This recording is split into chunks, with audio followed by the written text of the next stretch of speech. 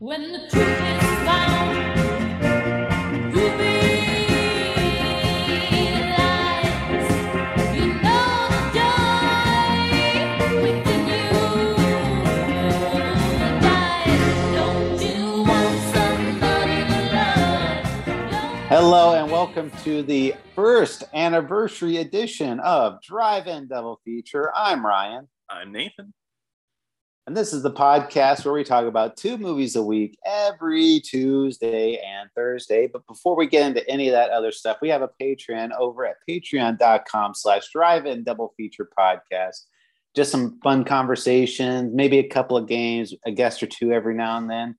Who knows? Just a couple of fun times between us that we like to give something extra to you patrons out there that we appreciate so much. If you don't, though, it does not affect any regular content. But if you'd like to support us, head on over there. But today, on our very first anniversary edition, we're going to be doing 1981's American Pop, directed by Ralph Bakshi, that we're doing again. But before we get into that, though, Nathan, it's been a year. Can you believe it? I can't believe it. A year went by way too fast, but it also feels like a long time ago. I don't know. If you look back at those first episodes, like Police Story or something, I'm like, oh wow, we talked about that forever ago. And then, but also it went by so fast. I don't get it. It's like a mix of the two for me. I know. I feel the same way because I wonder, I'm like, it's only been a year, but it feels like we've been doing this podcast for a long time. And I guess that just goes to show how much fun we have doing it, because it never feels like a job or anything like that. Like I said, we've been doing this for a year now, and I have just as much fun, if not more fun, than I did from the very first episode. Oh yeah, I seriously look forward to these episodes every week. It's just so much fun to sit here and talk about some cool movies. And I found some new favorites, some new least favorites too. You know, it's a fun mix. Yeah, and I mean, like I said, we've talked about it. I mean, we don't have like a super wide super wide audience, which is fine, because I mean, for me personally, I don't really feel like I get a lot of creative outlets where I can actually have like time to sit and watch movies I never would have, or actually get to express my opinions, because a lot of times, like it'd be like, you and I would talk or whatever, but it would only be like when we're like out hanging out or whatever, something like that. So it feels a lot more coherent when you're able to actually do something like that. And I actually get to do that fun research, because I would do that a lot of times on my own, like for movies, is I would go in and research as much as I could about a movie if I really enjoyed it a lot. So now it's like, oh, I can actually do that, and I could tell somebody about it now. Yeah, exactly. Yeah, no, totally agree. It's just nice to hang out, because I think we talked about this before we were even recording, when we would talk and be like, oh, we should do a podcast or something. No, it's just fun though. I don't know. It's being in the room with somebody that appreciates and enjoys movies just as much as you do, and just discussing them is, I don't know, it's just a wonderful feeling. Because, a lot of times too, like when you try to engage with people that aren't in love with movies, it's like they're like, oh yeah, I like that movie, it was good, and I'm like, well, why was it good? Like, did you like, like yes, and then they're just like, they're like, I don't know, it was good, or like somebody like name a favorite movie or whatever, and they struggle to think of like, I don't know, and that's why it's always so nice getting to actually talk to somebody that appreciates them as much as I do. Yeah. Well, what I love about this is that we do get to discover movies together, and I guess today's movie was our first, I feel like, mutual discovery of like, oh wow, what a great movie. Yeah. And if you didn't listen to the explanation I gave on the last episode, this is we kind of did like a practice run, whatever you want to call it, on the Media Boys podcast channel, where we talked about some movies, and we did our very first episode was talking about Ralph Bakshi's filmography, and definitely some hit or misses out there, but this one was definitely like the clear favorite out of all of them. And we both felt it was appropriate. If we were going to redo an episode, we were going to do like the one from the very first episode. So I'm actually really glad we got to come back and do this one. Yeah, me too. Because I mean, I've been really wanting to rewatch this movie anyway, so this was a perfect excuse for that. But I guess just because that was so long ago on a different podcast, what Yeah. what draws you to Ralph Bakshi's work? I at first it was just kind of like I was on some website or whatever, and they're like, I was like, oh, like the biggest WTF movies, or like controversial movies, or whatever you want to call it. And Mm-hmm. on that list was the movie Fritz the Cat. And Fritz the Cat, if you're not aware, is like the one of the very first like adult themed feature length cartoons, Mm-hmm. and but lewd, crude, rude, whatever you want to describe it as, it's all those things. And it's definitely not a kids movie, I'll say that. And No.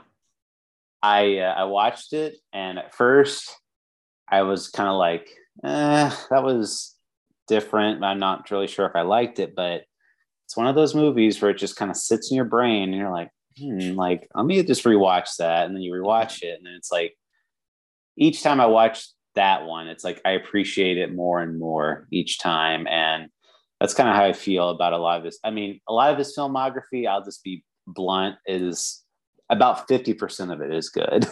Yeah, no.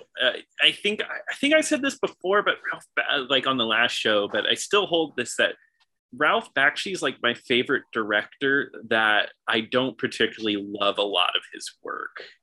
I think he's such an ambitious person with a lot of big ideas. And I love someone like him because he's such a huge force from the 70s that really tried to usher in mature animation more for adults away from children. And I don't think a lot of his movies work. I think they're cool. I think a lot of them are cool. And there's definitely some really bad ones, but I just like him. I like what he stands for, what he tried to do. And I think, I don't know, he's just a really interesting director. Probably one of my favorite animation directors for sure. Yeah, and he was kind of like one of like he's been animating his whole life. He was on like a lot of like old cartoons, like ever since he was like 18. So from like the 50s onwards, he's been involved with cartoons. Yeah. And like Deputy Dog was like another one like he's worked on those type of things. And I think he had like a little bit of a stint where he's worked like, I think he worked for Hanna-Barbera for like a little bit. Yeah. He did. Yeah. Well, I recently read a book on animation and it had only a short section on him in it. But yeah, he took over for Hanna-Barbera for a little bit. And then that's kind of when he broke free from that and was like, you know what, I'm going to try something a little different. But yeah, he's been working on cartoons forever. He still makes like shorts and stuff to this day. Yeah. And he's definitely made some controversial, very much a guy that he takes a lot of aspects from his life and makes it into like into a movie. And he did that with Fritz the Cat, Heavy Traffic, Coonskin, a lot of other ones. But probably, I guess his most famous one is he made the very first adaptation of Lord of the Rings. Yes. Yeah. And that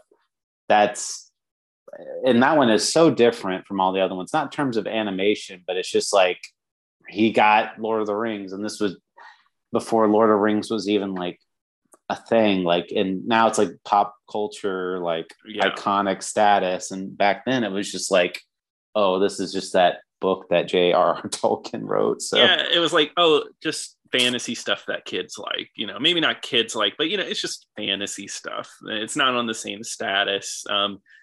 And I mean, that movie in itself captures Bakshi as well, where I think it's doing some cool, neat stuff, but I just don't think it all comes together well. But it's just an interesting movie because it's like rotoscoped and everything. It's neat.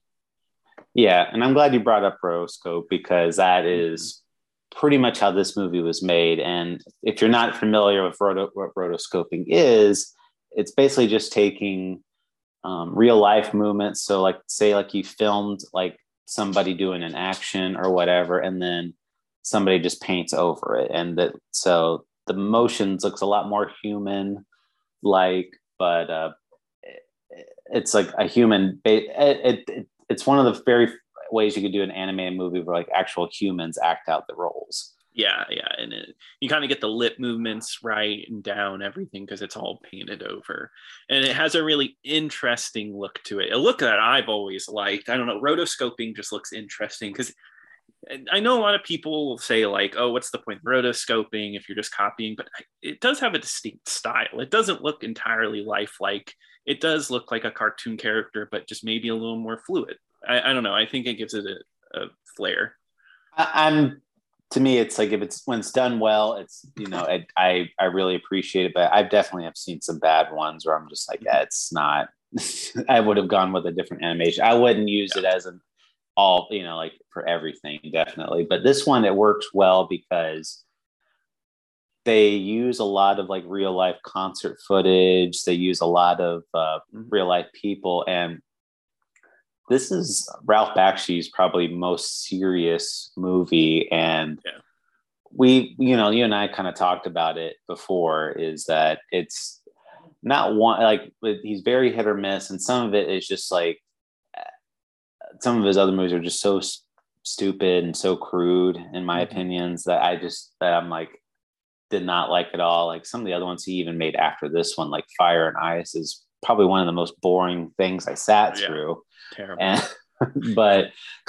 but it's the reason why I say that is because directors kind of look for their legacy, and this one for me is like, this is a movie you can hang your hat on and be like, yeah, this is something he should be lauded for. Yeah, I think this movie is a hidden masterpiece, and I think it was definitely like solidified for me when I watched this again. There was something about it where it all came together. We said this before, but I'll say it again. This movie, it's so good. It's so big. It's got a big idea. It's an epic. It would be like a 3-hour epic otherwise in live action, and I'm not saying that as a negative because I think animation is perfect for this story as well, and we'll kind of get into that. But this movie's huge. It's huge in scope, and I actually think it works with it very well. I hardly have any issues with this movie. I know, and I mean, this is another instance where I was like, I could see this movie being an hour longer, or like us getting to spend a little more time, spending a little more time with some of these other characters. Because, I mean, the main plot point is that it starts as like a young boy, as a Russian immigrant, Jewish boy, and he comes to America with his mother and 4 generations of his family. So he kind of starts that generation coming over from America, and it's just showing all that. And each family member is kind of getting to that point of stardom, but there's usually some type of like tragic circumstance or something that prevents them from getting to that superstardom.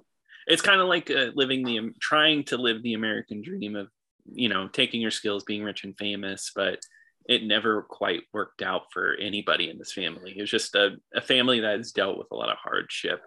And if this doesn't sound like a cartoon to you, I understand. Well, what I think what I really like about this compared to his other work, right? You talked about it being rude, crude, most of his other stuff. This is like what I think of mature animation would be, not like, oh, look, we can do something so gross and in your face. It's like we can tell just real life stories and give them to you. And it has to be done in cartoon. And I think it's done so well in cartoon because each generation, you don't have to hire somebody new. You don't have to hire somebody that may look completely different. They're able to make it so the family looks right, and we can go through almost 100 years in time just seamlessly.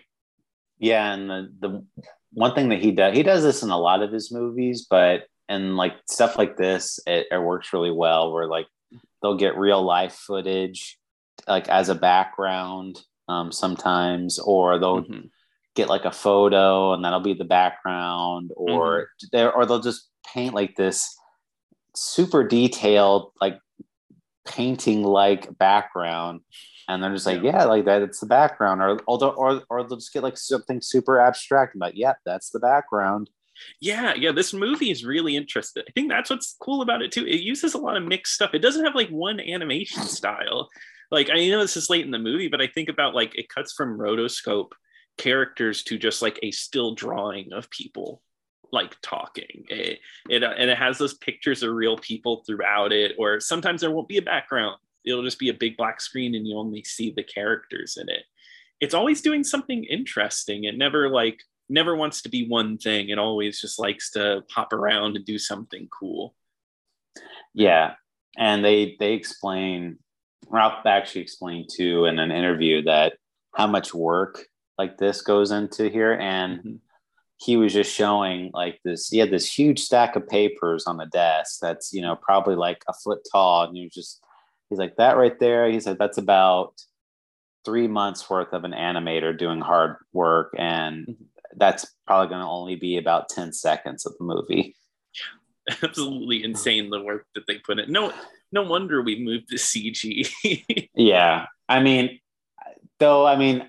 I understand. I mean, it's not cost effective really to do an animated movie, but at the same time, it's almost becoming like a lost art form. It is, yeah.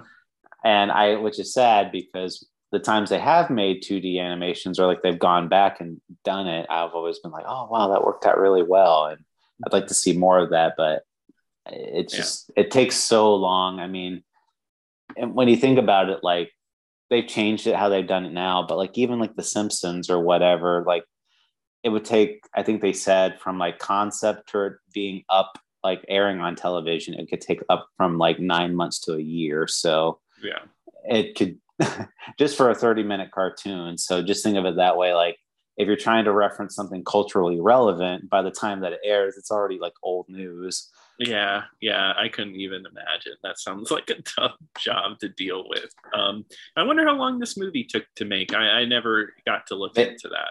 They said 2.5 years is what he said.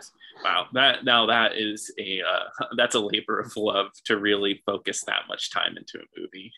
And it shows. Yeah, I totally agree.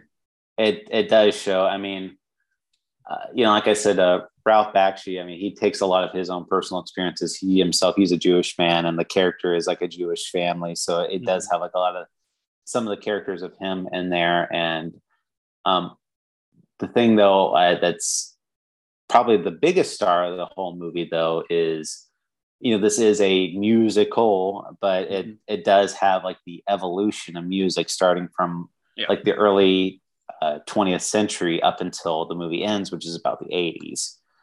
Yeah, and you get to see a lot of different kinds of music. As somebody now, it gets a little more recognizable as time gets further, but it's got really just like classic, like 1900 sounding music from the beginning, vaudeville stuff, and it's crazy. I really like the first story. So it's a movie pretty much made of 4 stories, I would say. Yeah. But the first one's really cool about the young boy who kind of gets brought up almost through the mafia and grows up around like a vaudeville setting.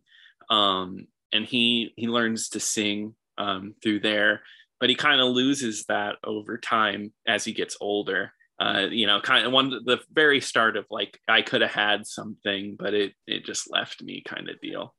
Yeah, that's kind of like it's setting the tone for that. And I think it works really well doing these kind of episodic type of parts to the movie, because that's how Ralph actually kind of operates a lot of times in the other movies, which we mentioned. It'll be like, oh, well, here's this scene that's kind of related to the plot, but not really. But this one, it's like 4 separate stories, like you said. And it's like, each person has their own beginning and end to their story, which works really well for this type of atmosphere. I really do like the first part, though, like you said too, where his name is Zalmi, and it shows him like trying to become like a singer. Then he has to become a comic, but then when that doesn't work out, then he goes full blown mafia guy, and that kind of leads into his wife getting murdered during like Yeah. gangland violence. What a great moment. That scene, I don't know, there's something about it where she gets the package, is like, oh, you bought me pretzels, and then Yeah. and he just gets up like, no, put it away, and then it explodes, and then it transitions into his son being older, kind of doesn't talk or anything. It just doesn't show the aftermath, but it kind of shows what happens just a lot later. Yeah, and if anything, if any part in this movie needed to be longer, I actually think it's the second part of the movie. I was going to say the exact same thing, actually. Yeah, because it's his son named Benny, Mhm. and he actually has like immense talent when it comes to playing the piano, and he's kind of like at that point where he could be a star, but he's not necessarily pushing for it because his dad's like a big mafia guy, and he's like, I don't even want this, like, and he, in fact, he hates his dad being in the mafia so much that he actually enlists and goes into World War II. Yeah, and I think that's an interesting way to look at it. It's kind of like squandered talent, because it seemed like he was an incredible piano player, and it's kind of like, I don't really want to use this talent. And then this part is, I think, just a little too short. I would have liked more development, because it would have made his death even sadder, because he does end up dying. And a great moment. This is a moment that I think about a lot, actually, outside of this movie. It's such a great scene. It's just he's playing a piano, and a Nazi soldier just kind of sneaks up on him, and he could have easily killed him right there, but he lets him finish playing the piano, and he's just like, oh, danke, and then he just kills him right there. And it's a great moment. There, it's probably like the scene I think about a lot. This one. Yeah, and that this part in particular, when he's at war, I just think is like, shows the power of, like, I guess, this team that worked on this, because the framing is really good. I like when people draw you see some animated movies where it's pretty, just like a landscape, you have your characters, but this, they almost use it like a camera. Like, everything is framed in broken windows or through broken buildings. It's not, it's not very plain. There's a lot to look at. Oh yeah, and just like the sky that they used, and like the foxholes that they have, just so detailed, and just the backgrounds, and it's like no wonder this movie took over 2 years to make. Yeah. But after that, it's the third plot line that is I think the focal point of this movie. And I want to say that's probably because when we look at Bakshi's other movies, he really looks fondly on the 50s and 60s. And that's where he likes to go back to. So I think that's probably why this gets a lot of focus, but not saying that that's a bad thing. I think you get some great music here, and it's a great story too. Oh yeah. I mean, you get Jefferson Airplane, Jimi Hendrix, a lot of really great 60s singers. And another reference, we referenced Jimi Hendrix in our zombie Pestilence 90. Oh, that's right. I forgot the zombie of Jimi Hendrix. Yeah. Yeah. That's funny. So, I mean, this one, it's like it's Benny's son, Tony, and he's super, super angry guy all the time. And like, he's like, he's yelling at his family at all times. He's got a real bad temper, but he's probably like the least musically gifted out of everyone in his family, but he knows how to write a good song. Yeah, that's his strength, is just writing, getting his emotions out. Because I think that's what it is. He's just an angry guy. And he's dealt with a lot, right?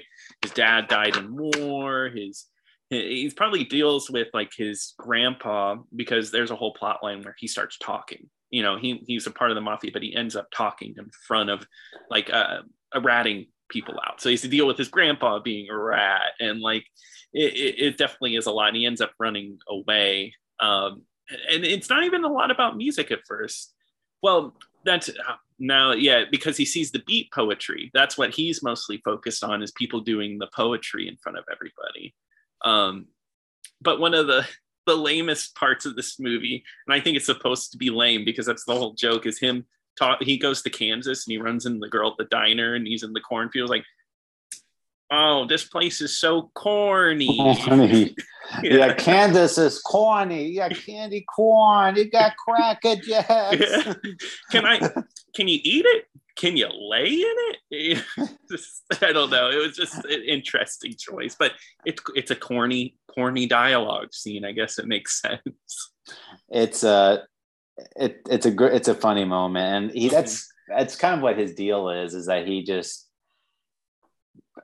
so another thing too Ralph Bakshi does in a lot of movies is he has like characters that are kind of speaking nonsense, but yeah, that's kind of related to, and that's kind of what this guy Tony does. Like he just kind of speaks in like these, I mean, he's not like incoherent, you know what he's saying, but it's just kind of like why would he say it like that? Like why would he say that? Like, but it is related to the plot point, and like but it is. I think it's like that type of stuff is actually kind of endearing as a character, and like that's where like he meets like a waitress, and it's implied that they like have sex and everything. Yeah. So I think it's what makes him a likable character, because otherwise he could be really unlikable. This character makes a lot of bad choices and stuff like that, and he's really angry, but it's those moments that you can kind of care a little more about the character.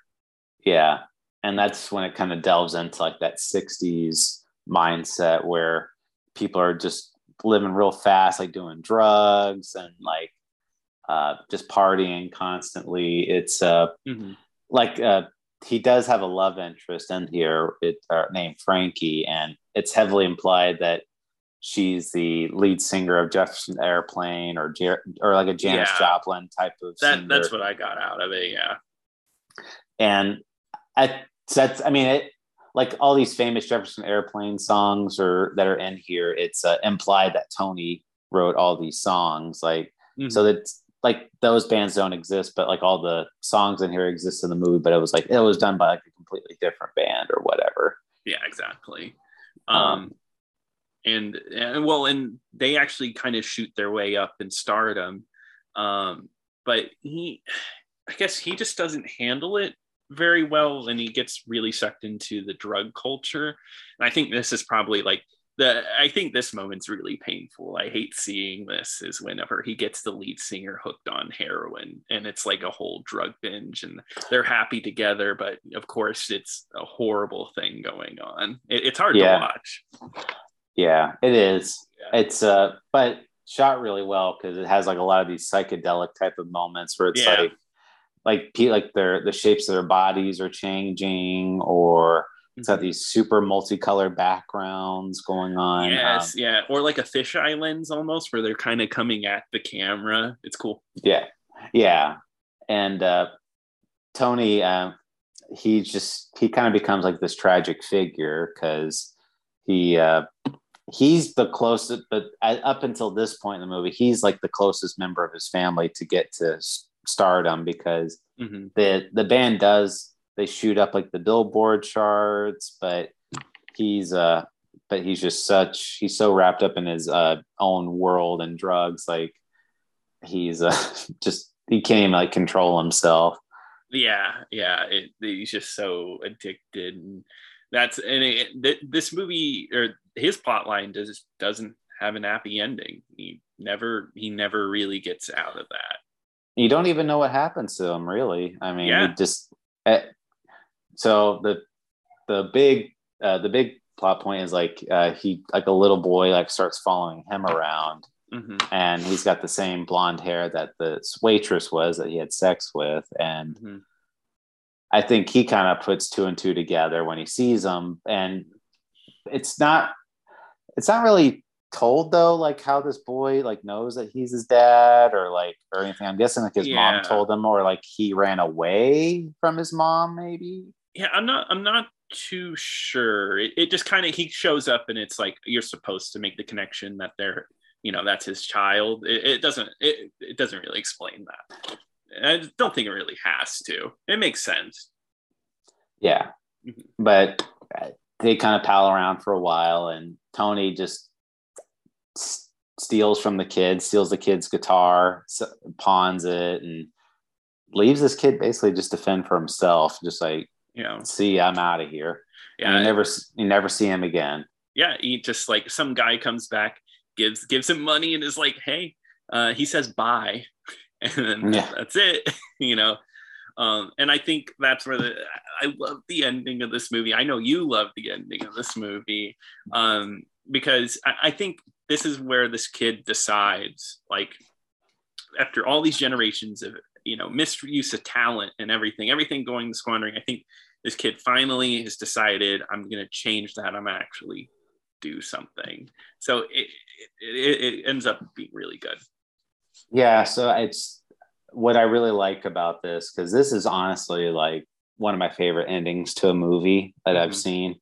And what I really love about it is that you kind of get the sense. So like I said, he was abandoned by his father, like the only parental figure he has. He ends up staying in New York, and you don't see him, but like in one scene he's a kid, and the next scene he's a much older man. Yeah. So you already get the impression that he's been kind of having to fight for everything, and he's been like a fighter this whole time, and he's been fighting for whatever he wants. And he ends up, like it's implied, you know, he had to become like a drug dealer and everything, but he still hasn't given up on the talent. And he's kind of inherited a lot of the talents like that his dad and then like previous generations had. Like he's a phenomenal singer. He can write his own songs. And he's got this great presence as well. So the final scene, which I will describe, is, you know, him going to a recording studio. And I really like, I always recite these lines back, but he's just like, pizza man, we deliver.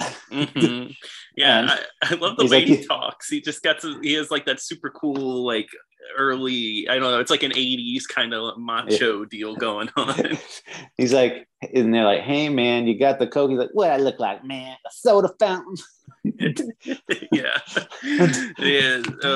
No, there's good, and he calls it like candy and stuff. I don't want to be no candy man no more. Yeah. Like, I have been running and fighting for you turkeys for 3 years now. So, I mean, like when you listen to that dialogue though, it's like, he's saying like his whole like past, like he's been having to fight just for an opportunity just to even get heard. And he's been like basically being this like drug mule or whatever you want to call it, just to even get in the same room as these musicians that's going on right now. That's so 80s, because he refuses to give them cocaine, and they're like, no, we'll give you whatever you want. Just please give us the drugs. Oh yeah, they are like, please give us the drugs. Yeah, we'll do anything. But that's the whole deal, is it's like, I either give you the drugs and you let me play a song, or I walk out. And they let him play his song.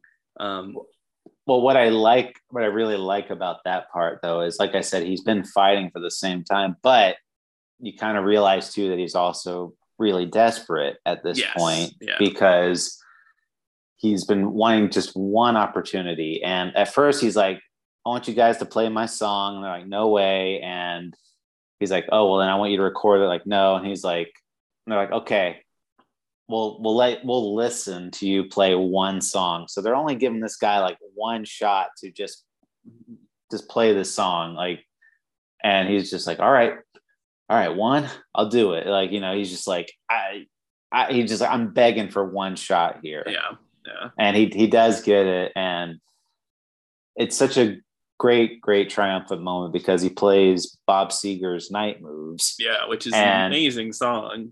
It's an amazing song. It fits this moment so well, because he's been fighting on the street this whole life, and he's just talking about, you know, making night moves and things like that. And it works so well. And to me, you know, that's, you know, they start turning on the recording equipment, like, oh my, you know, like, this guy is great. Yeah. And then it shows him playing in front of a giant stadium show. So it's like, he made it. He finally, like, somebody in the family is finally a superstar now. Yeah, they finally did it. And this might be a tangent, I don't know, but we watched the Siskel and Ebert review before this, and Siskel's whole thing was that he was Bob Seger in the end, and I'm like, did you watch the rest of the movie? They used other people's songs the whole time.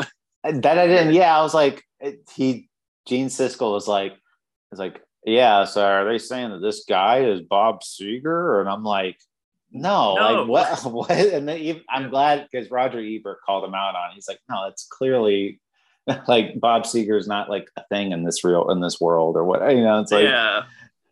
It's all but fantasy almost. yeah, Yeah. but that anyway. That's just it's such a great moment because it's so triumphant that it's like this probably took this family like 80 years before Yeah. somebody got really famous, and it's shown that the American dream is it doesn't happen overnight, but it is a real thing. Yeah. Like almost anybody can become famous. Yeah, through hard work and perseverance. And you get to see the end of the movie is pretty much like a concert movie almost. He plays like blue suede shoes and stuff like that. It's got like cool effects. This is probably when it's the least animated because you can really tell that it's real people playing into the camera and stuff. Well, it's that one's more or less like it's real footage, like put over a filter. So yeah, exactly. It's like you said, that's the right word, triumphant. It's just a triumphant end for a big movie. And this sounds huge. This movie's only 90 minutes. I don't know how they packed so much into this movie in 90 minutes. Like you said, I would have taken another hour, but even at 90 minutes, I still think it covers all the bases very well. Yeah, like I said, I would have maybe like tacked on like you could probably tack on like another 10 or 15 minutes to like each other part, and then maybe even like that second part maybe add like another 20 minutes even. So I mean I could have easily have seen something like that, but it works very well.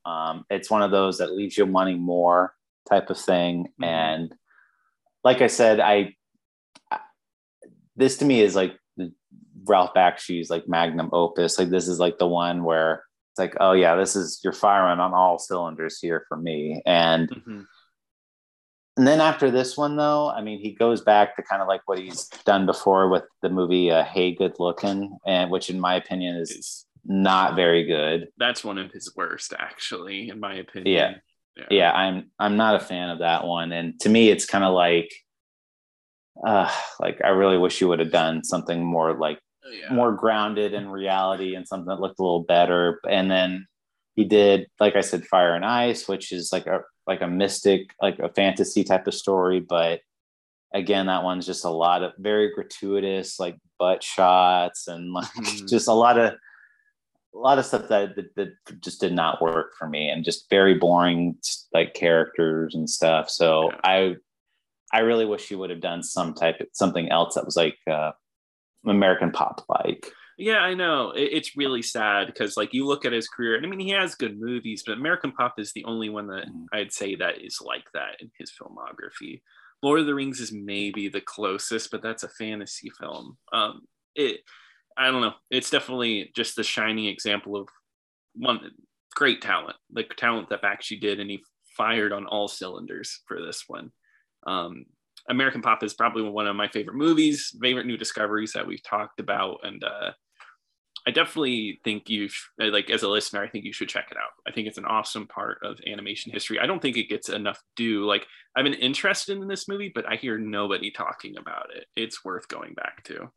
Yeah, I mean, for me, it's almost anything you could want from a movie. Like to me, it almost surprises me that not that they've remade this one, but they haven't done something like this. Like I'm trying to think of like a movie where they do like a multi-generational type of movie where it's like it starts in one generation and it goes on like that. To me, it's like a concept that probably should be done more, or something I would like to have seen more in other types of movies, like that type of concept.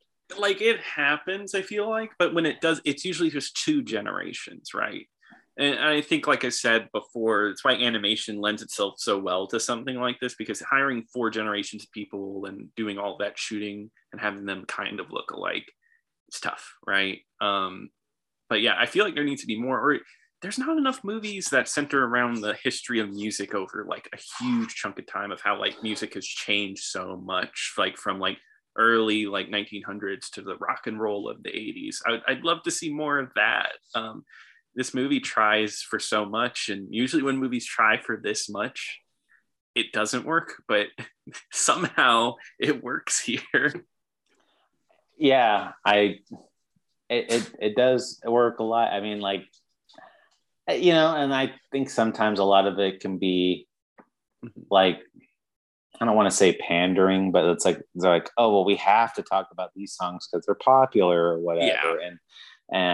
But this one, I mean, Ralph Bakshi is like actually like a huge fan of like 60s and those types of like the hippie movement or whatever. He's put that in his movies a lot. So to me, it's like, okay, that one gets a pass because that's probably what he was listening to a lot at the time. So, exactly. But yeah, I fully recommend that you check this out. It's definitely one that you should see. I mean, there's, like I said before, it's not crude, it's not lewd or anything like that. Like his other movies that are very not for kids. This one, there's some drug use and violence in here, but it's definitely pretty tame compared to a lot of his other work. So totally. I give this probably one of my highest recommendations that we've done before. Yeah, for sure. Check it out. Definitely. But we do appreciate you joining us on this ride for a year. Thank you all for the support. Like when I started this, we don't have the biggest audience, of course, but when I started this, I had no expectations that we would have people even emailing us, constantly listening. The support that we've gotten from everybody has been awesome. Yeah. If you've listened to us, if you're a regular listener or you're just checking us out for the first time, I mean, we definitely appreciate you just coming here and joining us. We're doing this because it's fun for us, and we want to make sure you guys are having a good time too. So whether you're a patron, not a patron, or like I said, you just listen every week, hey, we appreciate that. Yeah, we definitely appreciate you. But thank you. Nathan, what are we going to be talking about next time? Well, I think it's pretty fitting that next time, right after a year anniversary, we're heading right into another week of James Bond and Godzilla. So I told you that James Bond would return in Thunderball. So we are going to be talking about Thunderball next week. Oh, I thought we were going to be talking about a different movie. Sorry. We're skipping ahead to Quantum of Solace. I felt like jumping around a little. Well, perfect. We will. If you want to check out Thunderball, it is on Prime, I believe. It's on Prime. Yeah. It should be a fun time. If you'd like to follow us on Twitter, and while Twitter is still a thing, you could follow us at DIDF Pod. Please send us an email at drive-in-double-feature-podcast@gmail.com. Again, don't forget to check us out on Patreon at patreon.com/drive-in-double-feature. But a very sincere until next time. Until next time. Pizza Man, we deliver. Hey, Muko Man's here. What do you got for us? Oh, man, do we need you? Hey, if anybody has blow in this town, my man will. You got the Coke, Daddy-O? What do I look like, man? A soda fountain? And what else you got there? Songs. You scoring songs now, too? Giving them away. A song announced. By who? Me. You can keep the songs, man. I will keep the Coke, too. Wait, don't go away. Wait a second. Come back here. Come back. What is it, Pete? I have been running and fetching for you bunch of punks for 3 years now, and I don't want to be no candy man no more. You want more money? It's not the money, man. Fine, we'll get someone else. Do it. No, hey, wait. Come on. All right, Pete. What do you want? I want you to play one of my songs. Play? You mean record it? Dig it. No way, man. Hey, look, man. We'll listen to one. One? Just one. Okay. Okay. Okay. Pass them out, Turkey. Hey, don't hurt yourself.